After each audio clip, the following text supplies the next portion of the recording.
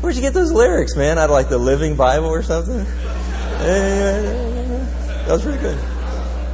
I like that. That's how I picture it. Hey, I've got one quick announcement before we get rolling here this morning, or as I get rolling. But we're having our somewhat not so annual, every so often, Kindred Night at Knott's. I mean, it started out to be kind of an annual thing. How many of you were here in 1985 when we had the first one? What's so funny? That's when it was. And then the last one was how many of you were here in 1987 when we had that one? Raise your hand. Oh, good. How many of you are here in 1992? This is just a mic test for a second. Good. Yeah, glad to see it. Good. Man. Anyway, we're having our not so annual every other time, but whenever we get around to it, night at Knott's Berry Farm. It's an outreach, and we've got the flyers put together. And as we pass them out, you'll take a look. All the information that you need is on the flyer. A friend of mine, Doug Smith, who has played 15 years. Pardon me? Yeah, well, there's a reason for that, and thank you very much. And if you remember what I told you, I said I was going to give you a clue, and then a cue, and then you were going to ask me that question. Chuck, remember what it was? I said, just say, Chuck, how much is it? And then you're supposed to say, man, that's a great deal. Man, any other volunteers next week for helping me out of the audience? It's like, man alive. Anyway, Doug Smith is going to be speaking. Doug's been with the Rams for 15. Well, he's going into his 15th season, and the reason that there's no price on here is because. Now, so you don't remember the last time, huh? Well, the same reason as the last time, but since that was 5 years ago, and most of us can't remember last week, is that we don't want a price on here because what we'll do is you can hand these to a guest. And the way this thing works is, if you've ever been, how many have ever been to the Gold Rush camp at Knott's Berry Farm? Okay, good. Well, then you know what it is. For those of you who haven't, it's across the street from the park. It's where Independence Hall is. They've got a park area over there. It's an outdoor Western type theme with a stage and kind of circling the wagons around type of deal. Anyway, they have the dinner will be Mrs. Knott's chicken dinner, whatever that is, with chicken and probably chicken, and some other stuff that goes with it, and the filler type things, and it's $12 a person, and if you bring a guest, wait, I didn't say anything yet. Jeez, the best part's coming. And $6 for guests. Thank you. Well, we thought so. And the reason we want to do this, we want to encourage you, since it is an outreach, to bring people to hear what the Lord has done in an individual's life. And I've heard Doug speak before, and he's very articulate as far as what he believes and why he believes what he believes. And it's a very non-threatening environment, casual Western-type jeans, things like that. And we also have Adam Speth, who is a renowned banjo and guitarist, who will be doing all the music up front, and the Priority Quartet will also be singing a few songs. So it's going to be a great night. And it is Monday night, May 4th. We'll have the flyers for you available. Are we passing those out, or what are we doing? Okay, we'll pass them out. Can you do that so that it doesn't interrupt what I do, because I want their undivided attention, or I'll start smacking people around. And anyway, so we'll have these available for you. So give these to a friend. Tickets will go on sale April 5th. April 5th, tickets will go on sale. So be thinking about between now and then who you want to invite, who you've been thinking about inviting, and talk about tying in with the missions conference. That's our whole purpose in being here, is to let as many people that we can know how much God really loves them, and that's what this is all about. So it'll be fun. Okay, now let's get back into why we're here, and that is for me to make my weekly retractions and apologies for offending people the previous week. And so it has been brought to my attention that I may have offended some of you last week. And anytime that this occurs, which is usually weekly, I may add, there are a few questions that I have to ask that go through my mind. The first question I always ask of myself: why did I offend them again? And so that's kind of an introspective type thing. I begin to ask myself that. Why did I offend them? And then I've got to ask, well, did I offend them because I was vindictive? I was attacking? Did I offend them because maybe a little bit of what I said was true? why did I offend him? See, that's a personal question. I've got to deal with that, and I deal with it every week, believe me. And I haven't got, and every week the answer is different, by the way. So now the question that I want you to ask yourself is this: why was I offended? Now that's your question that you must ask of yourself. Was I offended because he was attacking me personally? Was I offended because what he said had an element of truth and it bothered me so much that it's either I have to deal with that or I'd rather just feel that he offended me? Was I offended because, well, what he said was true, but the guy's just so blunt. I wish he'd leave that locker room stuff in the locker room. That could be, amen. We'll listen to you, Mr. I'm so sensitive and sweet. Amen. And, so that's a question that you have to ask yourself. And I can't answer that, but you can answer that. And typically, I know when I'm offended, there's a little element of a lot of things that are involved. And generally, I get offended, particularly when there's an element of truth that I have to address in my life. Then it becomes really offensive. And I got to decide what to do about it. But anyway, here's my favorite story, and it leads into this. But basically, you always need a good lead into a good story. So the story goes something like this. And it kind of ties in with everything that we're talking about. And we'll deal a little bit more specifically with some things as we go through this morning. But the story is that there's a lion. And he wakes up one morning in the jungle, and he decides to go about the business of making sure that everybody in the jungle, particularly his fellow animals, are aware of who is the king of the forest. So he goes through the jungle, and he finds the first beast of the jungle was the rhinoceros. And he says to him, "Mr. Rhinoceros, who is the baddest dude in all of the jungle?" Keeping with the lyrics of the song.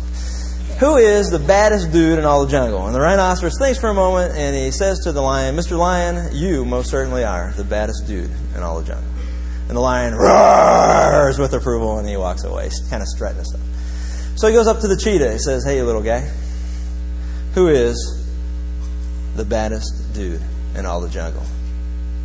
And the cheetah obviously says, "Mr. Lion, of course you are, sir." And the lion roars with approval, and he goes strutting away. Then he goes up to the elephant, and he looks at the elephant, and he says, "Mr. Elephant, who is the king of the jungle, the baddest, most powerful beast in all the forest?" The elephant looks down at him, thinks it over, decides to beat him up.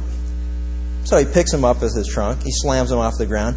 Boom, boom, boom. Kicks him a couple of times. Picks him up, hits him against a tree. Boom. Then picks him up one last final time and throws him out in the middle of a lake.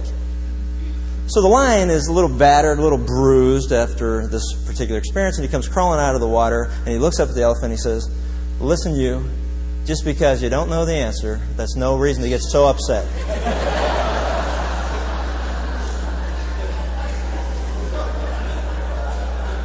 Well, I think it makes my point. Anyway,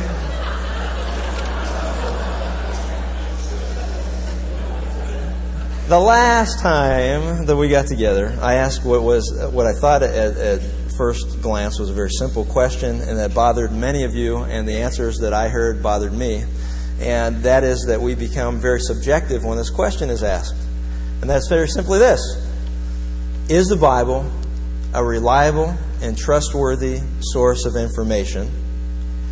And if so, how do you know for certain that it is one way or the other?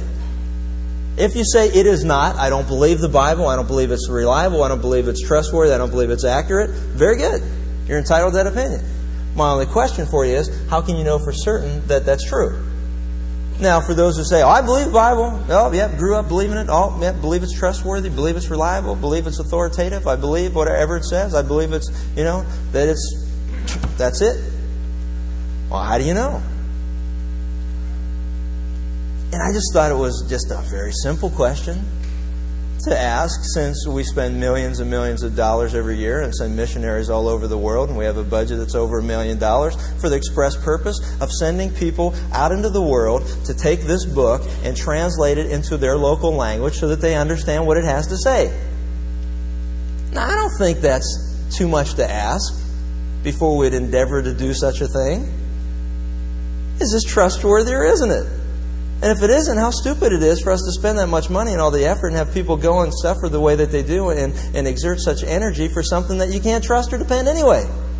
Now, is that fair? I think it's a fair question. A good question. Thank you very much. Now, the question is, do we have any good answers? And we became very subjective as we answered the question. Now, some of us are offended by that. And you know what I say? Good. I'm glad you're offended by that. I hope you're offended by that. How dare him how dare him question me as far as whether I know that the Bible is reliable, trustworthy. Well, why are you offended? Because I don't have an answer. Because I grew up in a home and we always believed that. And no one really took time to explain why. We just believed it. So then we get out in the real world. Another thing that bothers me too is, why aren't more of you coming across people who have objections to the reliability of this book? That bothers me. Because what it means to me is you're not talking to anybody who has any questions that they want to ask. Which may have to do with the fact that we don't really deal with people who believe differently than we do. Who do we hang around? All the people who go to church with us. All of our, quote, Christian friends. We don't want to talk to anybody else because it's offensive. We don't want to offend anybody. So we're so worried about offending people that we don't share the truth. So what I like is being out in the real world, dealing with real people who got questions about a God, whether He exists or not, and want us to know what's going on. I like talking to people like that, and I like to be able to answer their questions. I like to be able to say, you know what? That's a great question because I never really believed this either. I don't believe this is reliable. I never believed it was accurate. But let me tell you why now I do. See, when you don't have that question in your mind or you're not struggling with that, I got to ask you a question. You be offended all you want. I don't really care. How many people are you dealing with or talking to that have questions that you need to answer? Man, I sure hate to be the one to be bringing these questions up every week. I would hope you run into these questions on a weekly basis with people that you're talking to. And that you come here saying, man, I got the greatest question asked me this week, and I wasn't sure how to answer it. And I told them I want to check into that and get back to you. Hey, can you help us? Sure. That's why we're here, right? So the question, it goes along, and what I want to do is just ask you this very simple question, and let me phrase it as carefully as I can. Without using the Bible to prove the reliability of the Bible, how can you be certain the Bible is a reliable source of information? Let's not go through circular reasoning, and let's not share with people and say, well, it says this in the Bible, and they say, I don't believe the Bible. And you say, well, but it says it in the Bible. And say, well, they go, I don't care what it says in the Bible. I don't believe the Bible. So you're having just a conversation with somebody at the office. Just stretch this for a moment if you've never done it. You're having this conversation with somebody at the office, and they say to you, you know what? I don't really believe the Bible. I mean, everything you tell me about Jesus is in the Bible. Everything you tell me about what Jesus did is in the Bible. I mean, everything you tell me is from the Bible, and guess what? I don't believe anything that's in the Bible. So as a result, since I don't believe the Bible and the source, I'm not going to believe anything you say that came from it because it just isn't true to me. All right, so you're sitting around, you're having this conversation. Now let me ask you something. Hopefully you paid attention a little bit last week because that's the purpose of this. All right, so now you go, hey, boy, you know what? Let me ask you this. How do you believe anything that you read, whether it's reliable or true? It's a non-threatening. It's a question that goes back to them, and it causes them to think, and something they have to answer. All right? How do you believe, like with the illustration we used, how do you believe the Civil War actually took place? Were you there? No. Okay. Do you believe that it exists, that it took place, that it was a fact in history? Yes. Okay. How do you believe the Holocaust took place? People try to not deny its reality, its existence, that it actually took place in a moment in history. Were you there? No. Do you believe it's true? Yes. Good. Well, let me ask you something. How do you know? And when they're stumped, then you just come back and say, you know what? The reason I believe the Bible is historically accurate is the same reason I believe the Civil War actually took place. And the same reason I believe that the Holocaust is true. And that is very simply this. The Bible passes the tests of historicity that are used for all historical documents. And when they look at you and go, well, what tests are those? Then you could say, the first test is the bibliographical test. And they go, whoa. See, now right away, they begin to realize that you know something they don't know. Isn't that true? I mean, how many of you have, daily conversations talking about the bibliographical test of documents of history? Not many of us. Okay, so you say that, now I'm stuck. I got to listen to you because apparently you know what you're talking about. Apparently. All right, now the question is, what is a bibliographical test? What is it? The problem is you can't just say, hey, it's passed a bibliographical test. And then they go, oh, okay, yeah, I'm very familiar with that test. And they go, well, what is that? What are you going to say? It is the test that... Okay, number of manuscripts exist from what? Okay, from the original time, it's basically textual transmission. From the original time, the original documents were inked, to the time of the copies of those documents. How many of the copies exist of the originals, and what period of time has passed between the original writings and the time that the copies were written? All right, you follow that? Because basically what it's doing is it's eliminating anyone from saying, well, there was errors between the original writings and the manuscripts because of the length of time that was in between. How much time passed? That's why the Dead Sea Scrolls, when they were found, was such a tremendous archaeological discovery. Because what they did was they lessened the amount of time from the originals to the dated manuscripts by over 1,000 years. And so the closer in time that you can have a copy that's written from the original autograph, for example, the book of Isaiah was written 800 years before Christ. Now in the Dead Sea Scrolls they found manuscript evidence that goes back to 200 years BC, which cuts that time from the originals to the copy to 600 years. From the originally purported 1,400 years or 1,600 years. So the closer you get to the original date with the copies, the more reliable that text is. All right? That's the bibliographical test. All right?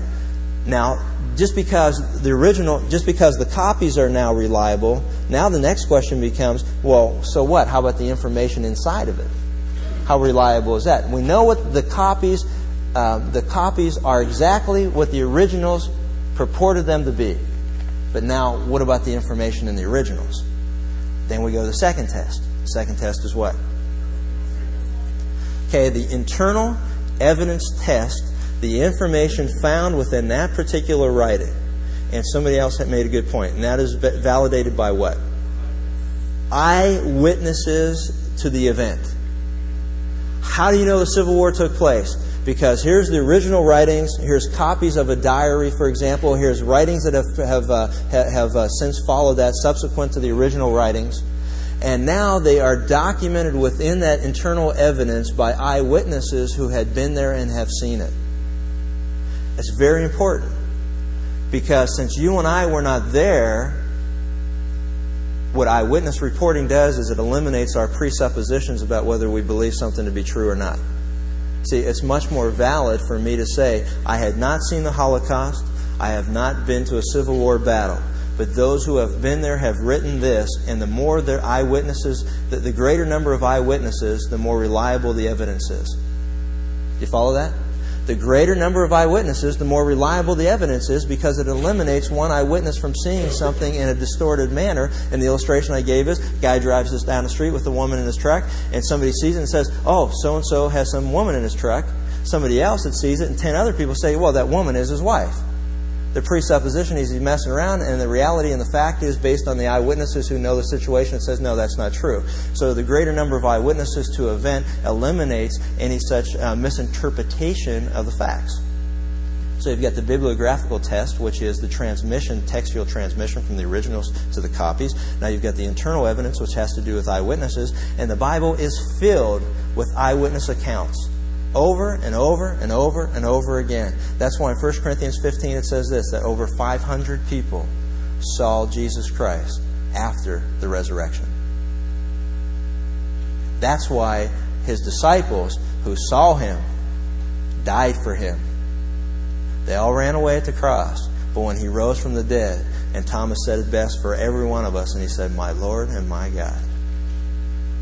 Why would they have died if they knew it was a lie? It wasn't a lie. And the eyewitnesses report back to us that, hey, I was there, I saw it firsthand. Now, you can doubt it, you can say anything you want to say, and you can have all the presuppositions that you want, but you're foolish if you don't look at the facts. And the facts are very simply this: I was there. Were you? Were you? For me to say I deny the Civil War, I deny slavery, I deny the Holocaust, is absolutely foolish for me to do that when eyewitnesses will come and say, I was there. Were you? Now, I may not want to believe it because I don't want to believe that man could be so cruel to man. And I may have all kind of reasons why I don't want to believe it, but that doesn't take away from the facts that it happened. I may not want to believe God exists, and that's perfectly fine for me to have that choice. But it can't take away from the facts and the evidence. You can believe whatever you want to believe, but you do so to your own hurt if you don't examine the facts. So that's the internal evidence. Now, what other evidence exists? What other test is there? Okay, external test. What can we use as external test? What is there? What's available to us outside of the writings themselves? Because obviously, if you have someone like a friend of mine shared, you have someone who gives them a book that says, we don't believe that Paul was a Jew, we don't believe that he was an apostle, we don't believe that anything that the Bible says about him. And so they use its text to prove what their point is. So they take chapter 2 to prove chapter 6, and chapter 6 to prove chapter 1. Well, so what? That has to still pass the bibliographical test. It has to still pass the internal evidence test. Whether somebody writes a book saying the slavery never happened in this country doesn't matter, because we need to examine the facts that are stated within the book against the external evidence that exists to either support it or deny it. External evidence. What's some of the greatest external evidence that you have in support of the reliability and the trustworthiness of the Bible? Archaeological discoveries are perhaps the greatest external evidence test to support that this book is trustworthy.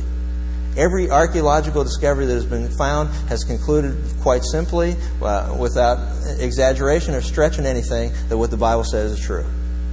All right? What else? Okay, here, we've got a secular historian whose name is Josephus, one of the noted historians of all time, who collaborates, even though the guy is not a Christian, he's a Jew, but he still collaborates exactly what the internal evidence is of the Scripture. Interesting. You've got somebody who's saying, well, I agree that what's being said is true, I don't agree what's being said is true. Do you follow that? You know what I'm saying? I agree that that's true, but I don't agree that it's true. Because I don't want to agree that it's true, and I don't want to believe that it's true, because that forces me to have to deal with some things in my life that I'd rather not at this point. So you've got secular historians, you've got archaeological discoveries, and here's a great one. How about predictive prophecy? How about the fact that here it is in Psalm 22, written almost 1,000 years before Christ, we see a picture of the crucifixion, and no one knew what the crucifixion was. 1,000 years before, with exact accuracy. We see the accuracy of predictive prophecy that occurs thousands of years before the actual date has occurred. The Bible is trustworthy. It's reliable. It's accurate.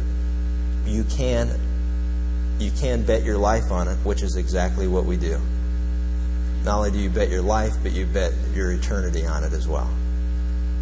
You better be sure that this book is right. Because everything you believe is based on whether this is authentic or not. Everything that you believe about today and your future is based on the authenticity of this book. And if this thing's not reliable, we're in big trouble. But just because we're in big trouble if it's not doesn't mean that's the reason to believe it. You believe it because it's right. You believe it because it's true. You believe it because the facts and the evidence overwhelmingly support such a conclusion. The Bible is trustworthy.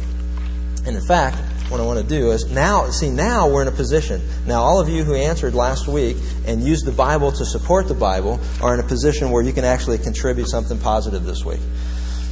And that is that, and the reason I say that is very simple. Because what you did was you started with the premise that the Bible was accurate and used the Bible to explain the Bible instead of taking the fact of an objective test and saying, okay, now that I know objectively that the Bible is accurate, now I can turn to it and see what the Bible has to say about some of the things that we want to talk about. And that's why you can believe the Bible. Psalm 119 says this. Well, bits and pieces of it, but you want to read a great book, read Psalm 119. Basically, Psalm 119 is God's commentary, God's word on God's word. It's His commentary on the rest of the Bible. And in Psalm 119 we see this. The psalmist writes, "My soul faints with longing for your salvation, but I have put my hope in your word.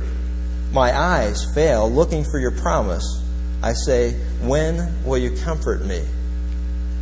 You see what he's saying? He's saying this. See, my soul faints within me. Man, I'm going through some tough times, and all hell's breaking loose in my life, and I don't know which way to turn, and I'm turning in a bunch of different directions. But you know what? But I've decided to do this. I've put my hope in your word. I'm looking for your promise. I want to just expand on this for a second, because here's what I see happening. Many of us do not wait for God's word to come to fruition because we're in a big hurry to do what we want to do. See, let me just tell you this. God is never early and He's never late, but He's always on time. And what happens is you deal with people who say, hey, see, I'm doing such and such, and it hasn't caught up with me, and I don't see any problems in doing it, and as a result, maybe the Bible's not reliable, and it's not accurate, it's not trustworthy. Right? See, and we live in a society that if we don't see an immediate response by God to the actions in our life, then we believe that maybe what God is saying is not true. But what the psalmist writes is that, you know what? Hey, I'm looking for and I'm waiting for what you say to come to pass. I believe you. I believe what you say.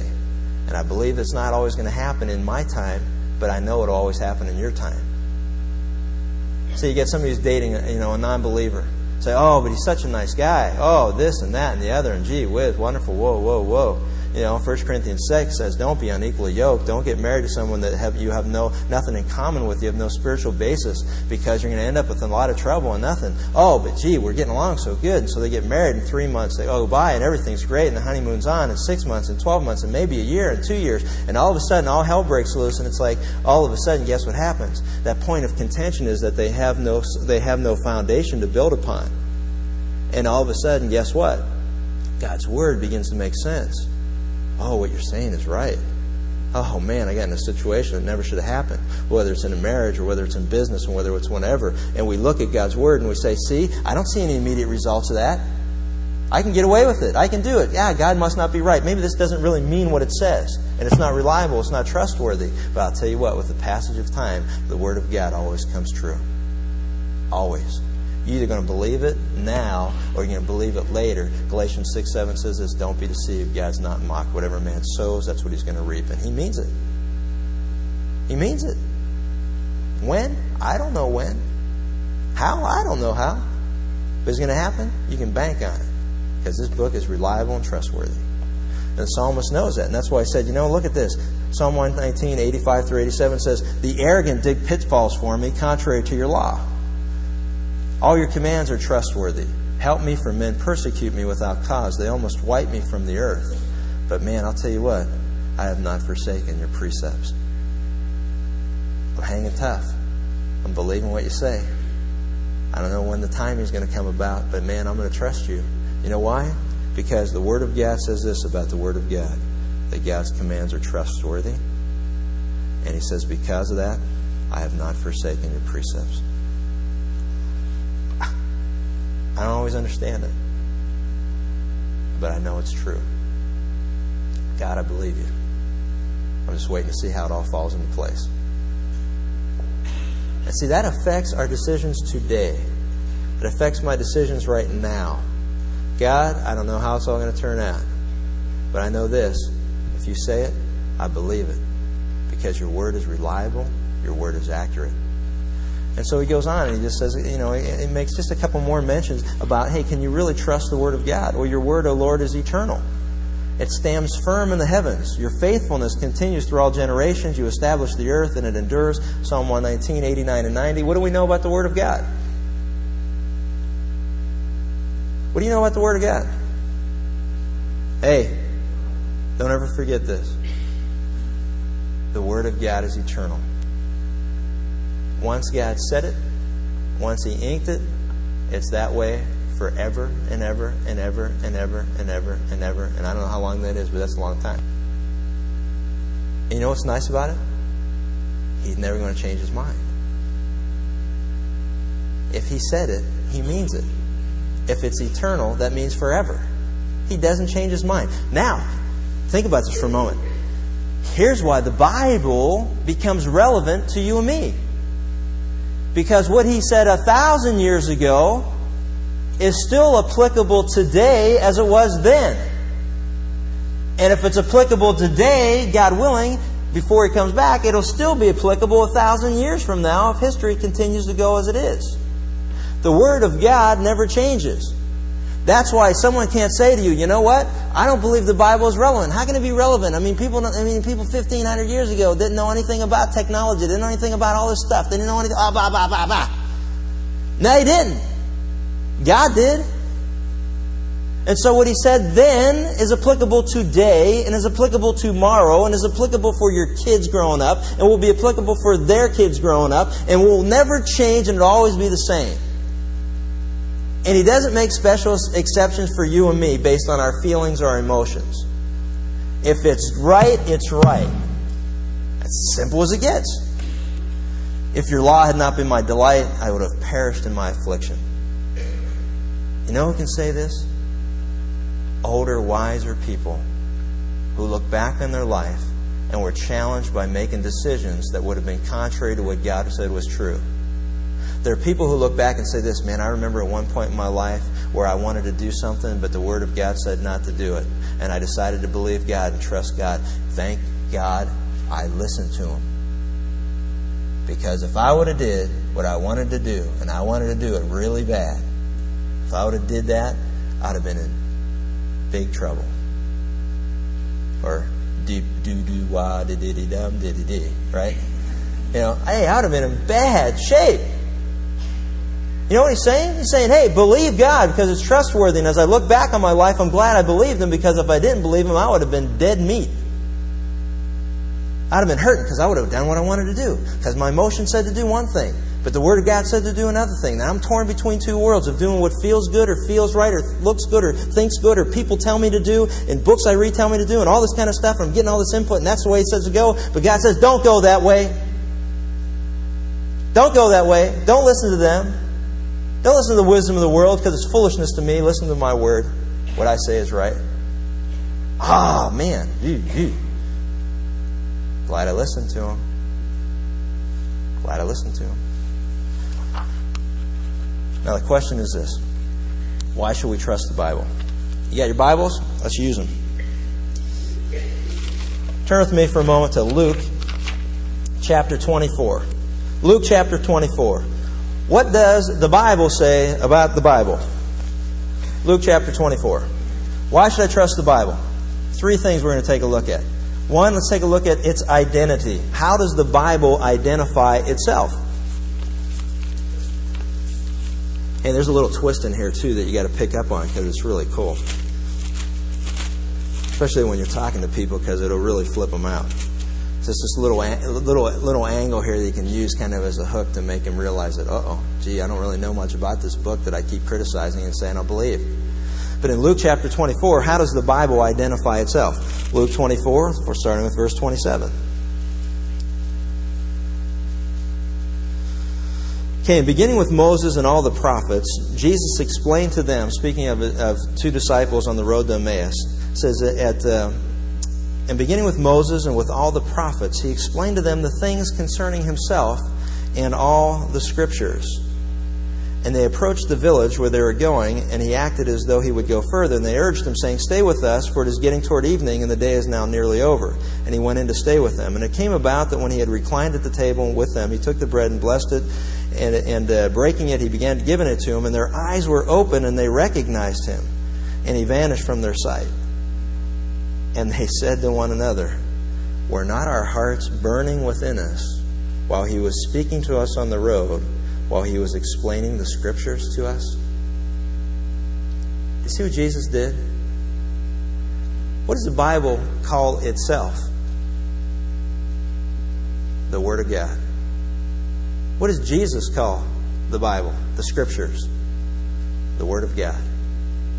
See, you cannot say you believe that Jesus is God in human flesh, who died on the cross and shed his blood for your sins and 3 days later rose again. You cannot believe that he is God and not believe what he says. Because what he's saying is very simple. The testimony of our Lord is very simple, that the Bible is the authoritative Word of God. He took the Scriptures, and from Moses and all the prophets, he explained to them the things concerning himself. The things concerning himself. Do you remember in Luke chapter 4 and also again in Luke chapter 7, John the Baptist had serious doubts. He was in prison. He was going through persecution, and his feelings and his emotions were really messing up his objectivity in life. He needed a lighthouse to turn to that would lead him in the proper direction, and he didn't want to go by his senses because they were all messed up. So he told his disciples to go to Jesus and say to Jesus, "Lord, are you the one that we were waiting for, or is there someone else to come?" What did Jesus say? What did he tell his disciples to go back and tell John?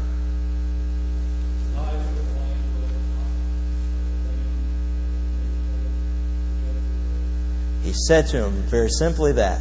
He said, "You go tell John, the blind can see, the lame are made whole, and the dead are raised." What was he telling them?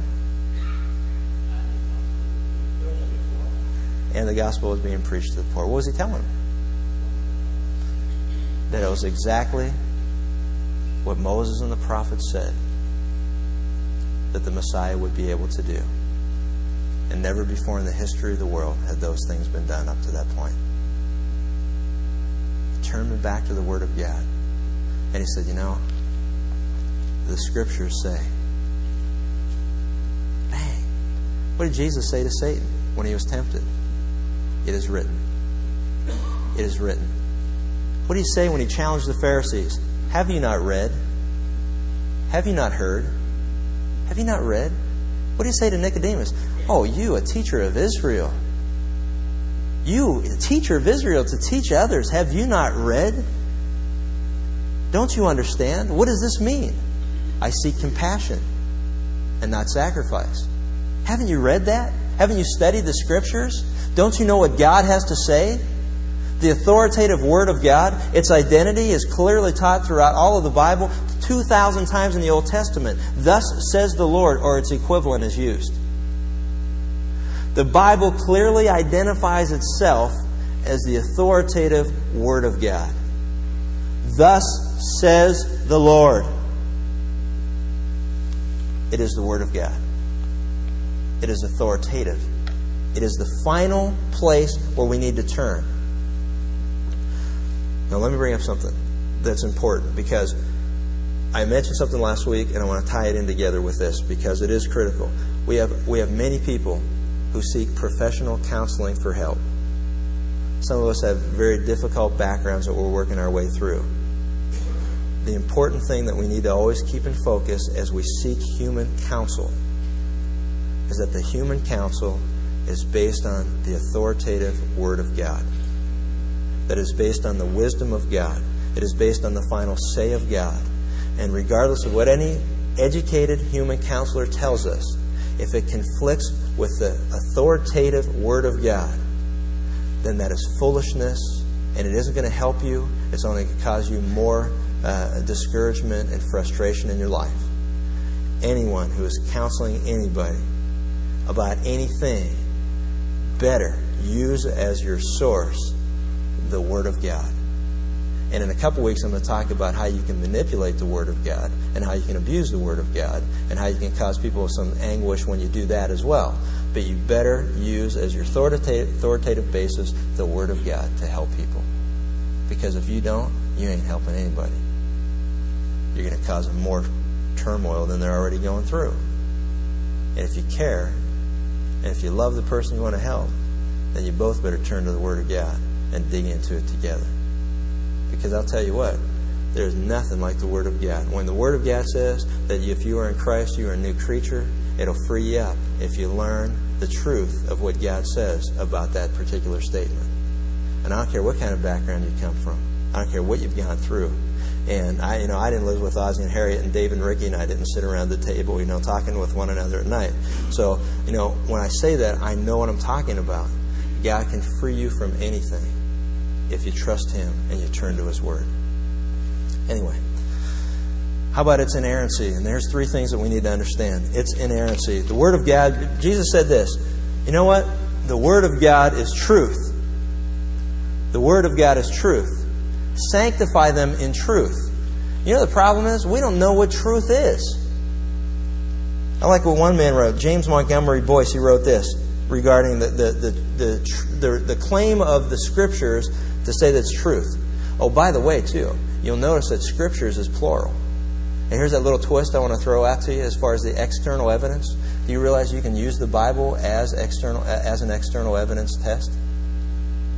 A lot of people look at this and say, well, that's a book, right? You can't use a book to validate a book.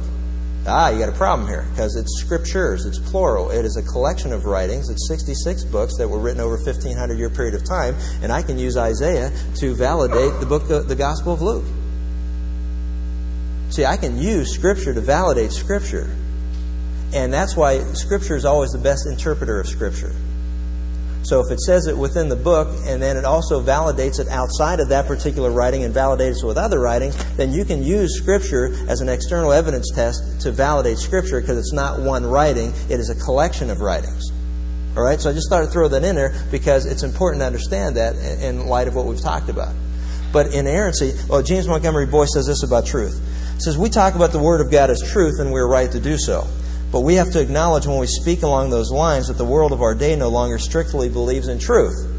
The great apologists of our time are all saying that. C.S. Lewis said it very well in the opening pages of the Screwtape Letters, where the devil's henchman tempting his patient on earth is advised not to talk to him about truth and falsehood because people don't operate on that basis anymore, but rather talk about what's useful or what's practical. That's the way to get through, says the devil. Francis Schaeffer said the same thing in more philosophical terms. He pointed out quite rightly that today, unlike previous generations, people, though they speak of truth and falsehood, are not speaking of truth in the biblical sense or even in the traditional sense to mean that which is true now and will always be true universally. Rather, they mean that which is true now but not necessarily true tomorrow or yesterday. Or it's true for me but not necessarily true for you. In other words, truth for contemporary men and women has become relative.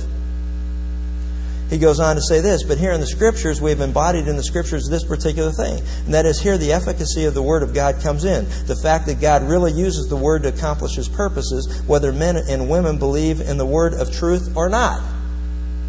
Jesus said this to His disciples, and He prayed in John 17, sanctify them in truth. Thy Word is truth.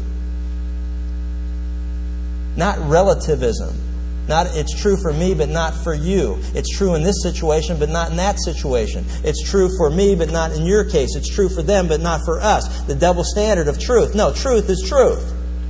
Truth is the same for you as it is for me. The truth of Scripture is the same for everybody in here collectively. Doesn't matter what you're going through. Doesn't matter what you're feeling. Doesn't matter what your past is. Doesn't matter what you want your future to be. Truth is truth. And we need to get back to that because we're so far away from it, we don't understand that anymore. We don't understand what's right and wrong. What's right for you is right for me. What's wrong for you is wrong for me according to what God says. Truth is truth. That's why Jesus said, I am the way. I am the truth. Not just the truth for me, but the truth for the world. Do you follow how serious this is and what a problem that it is? Because I know people who can distort things. Well, man, it's true in this case, but not in that case.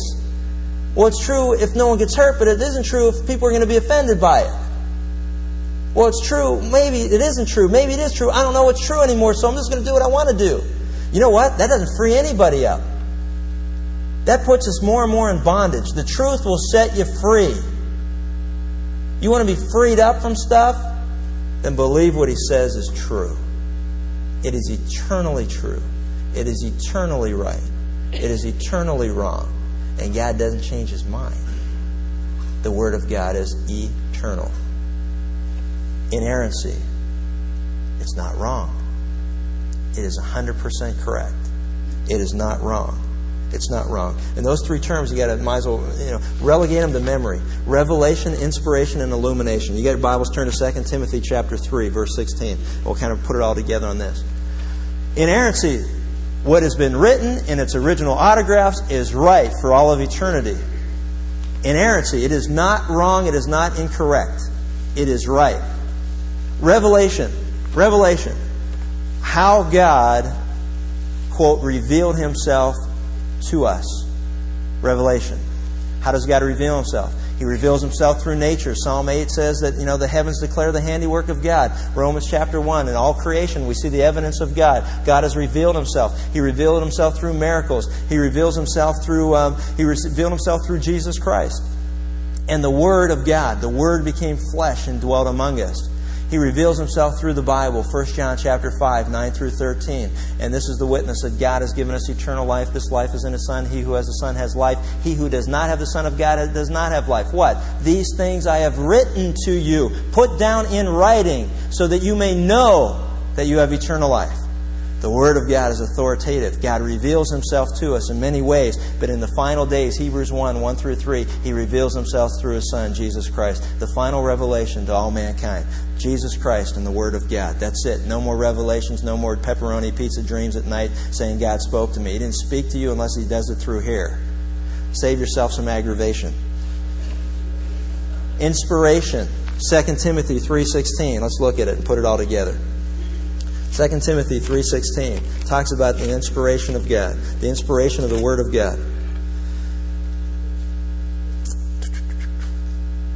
Talking to Timothy, he says, "You, however, continue in the things that you have learned and become convinced of, knowing from whom you have learned them, and that from childhood you have known the sacred writings, the Scriptures, that which was put down in writing for our purposes." The rule book for all of life. Why do we send missionaries all over the world? Because it is the rule book for all of life. In this book is written the words of life. In this book, you can find the destiny of all mankind. In this book, you can find how we're to live on a day-to-day basis and interact with one another. In this book, we see of God's great love in Jesus Christ. In this book, we read of His death on the cross and redemption for our sins. In this book, we see about the resurrection from the dead and the fact that He's raised from the dead and can forgive you from sin. In this book are the words of life. Why do you send people? Why do we send people? And why do we spend money? That's why, because people need to know this. Why do we want it in their own writing? So they can read it and see it for themselves. And that has a lot to do with what we're talking about, inspiration. And that from the childhood you have known the sacred writings which are able to give you the wisdom that leads to salvation through faith in Jesus Christ. Then he says this, all Scripture is inspired, God-breathed, inspired by God, and profitable. An accounting term meaning, guess what? You will never waste your time ever, folks, picking up the Bible and reading it. It is profitable. It'll always give you a positive bottom line. Profitable for reproof, for teaching, for reproof, for correction, for training in righteousness, that the man of God may be adequate, equipped for every good work. The Word of God is profitable, was breathed by God, inspired by God, and no man sat down by an act of will and wrote this out. God moved them through the Holy Spirit, which has to do with revelation, inspiration, and illumination is this. When you read the Word of God, and the Spirit of God, John chapter 16, guide you into truth, and you're offended because you're not living up to what God wants of your life, that's illumination. And what you got to be careful is, when you hear a speaker who offends you, be careful that it's not the speaker who is offending you, but the Spirit of God who illuminates truth and convicts us of sin and judgment, righteousness, that we need to change some areas of our life. It's a lot easier to take it out on the individual than it is to have to deal with God. Now, it doesn't say that I don't offend people and that maybe, I have to continue to, examine myself to make sure that my motives are right and what I say isn't attacking and things like that. And that's my problem. But what you need to deal with is don't concentrate so much on that you don't allow God to illuminate His truth in your life through the power of the Holy Spirit to change the direction that you're going. That's something that you need to deal with. That's something that I need to deal with. That's something we all need to deal with. Inspiration of God. God breathed. God breathed. Revelation, inspiration, and illumination. And the last thing, read for yourself Psalm 119. We don't have time. Psalm 119, 98 through 100. And you'll see some benefits of relying upon the Word of God. Psalm 119, 98 through 100.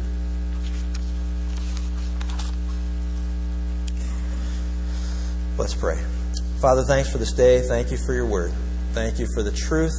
Thank you that it passes the tests that are used of secular writings as well as religious writings. God, we just thank you that because of this information that we'll be able to sanctify the Lord Jesus Christ in our heart, always being able to be ready to give a defense for the hope that is within us. God, I just pray that more of us will be more actively involved in reaching people around us, to tell them how much you love them, to tell them what you've done for them in the person of Jesus Christ, and to be able to share articulately why we believe what we believe. We thank you that your word is eternal, that it's reliable, that it's trustworthy for all situations in life. That you tell us that everything else in this world will pass away, but the word of God and the souls of men and women. God, we just thank you for your truth. And you tell us very simply that your word is truth and that the truth will set us free. God, give us the strength and the courage of conviction to believe what you say. Illuminate your truth through your Spirit who lives within us. Guide us into truth. If there's areas that we need to repent and change and turn from, may we see clearly that that's the case. May we be willing to obey at all costs. And God, we just thank you that you want what's best for us, that you've taken the time to give us your word, and that it is reliable, that it is trustworthy, and it is a crutch that we can rely on that will never fail us. And we just thank you and praise you in Christ's name.